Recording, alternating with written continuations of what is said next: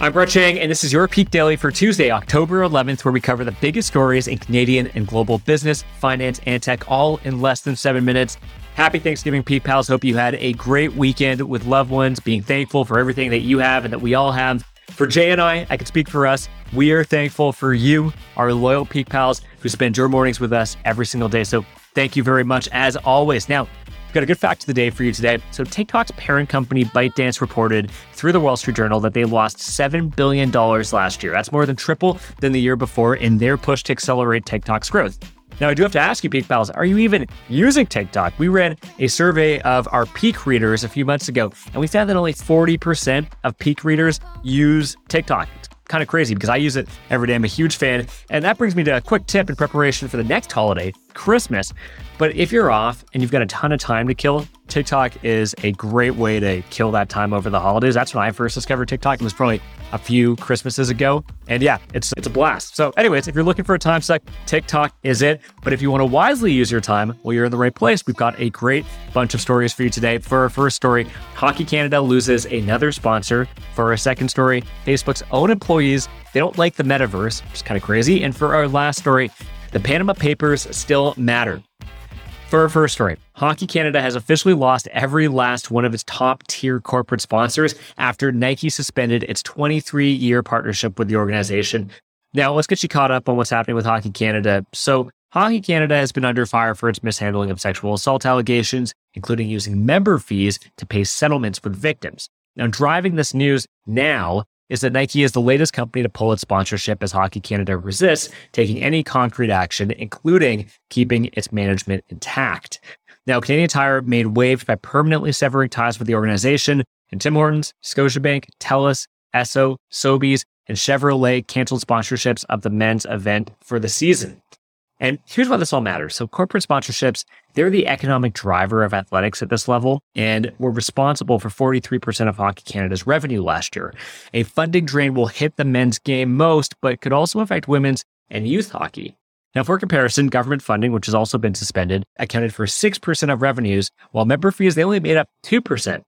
And if you're kind of looking to see what happens next, look no further than the Washington Commanders before they change their name to see how sponsorship money can affect change if the organization isn't beyond saving, that is.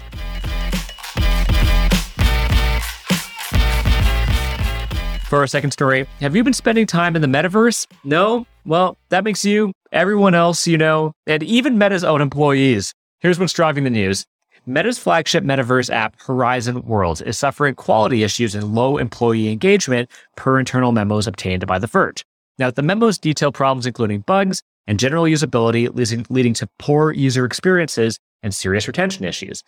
Quote unquote, the simple truth is, if we don't love it, how can we expect our users to love it, said VP of Metaverse Vishal Shah. These are obviously bad signs. Other bad signs include Apple CEO questioning the business model and the online world clowning on the primitive graphics. The graphics, if you haven't seen them yet, you should search what Horizon Worlds look like. It's kind of comical. But here's the thing. Some people actually do like life in Zuck's digital dreamland. Horizon World has over 300,000 users as of late, and they recently received a very positive New York Times write-up. And this is why it matters so much. Meta is all in on the metaverse. They changed their names to reflect that, with the future of the tech giant arguably depending on its success, and they could succeed. These are early days, after all, but it starts with employees getting those VR goggles on first and actually enjoying their time in the metaverse.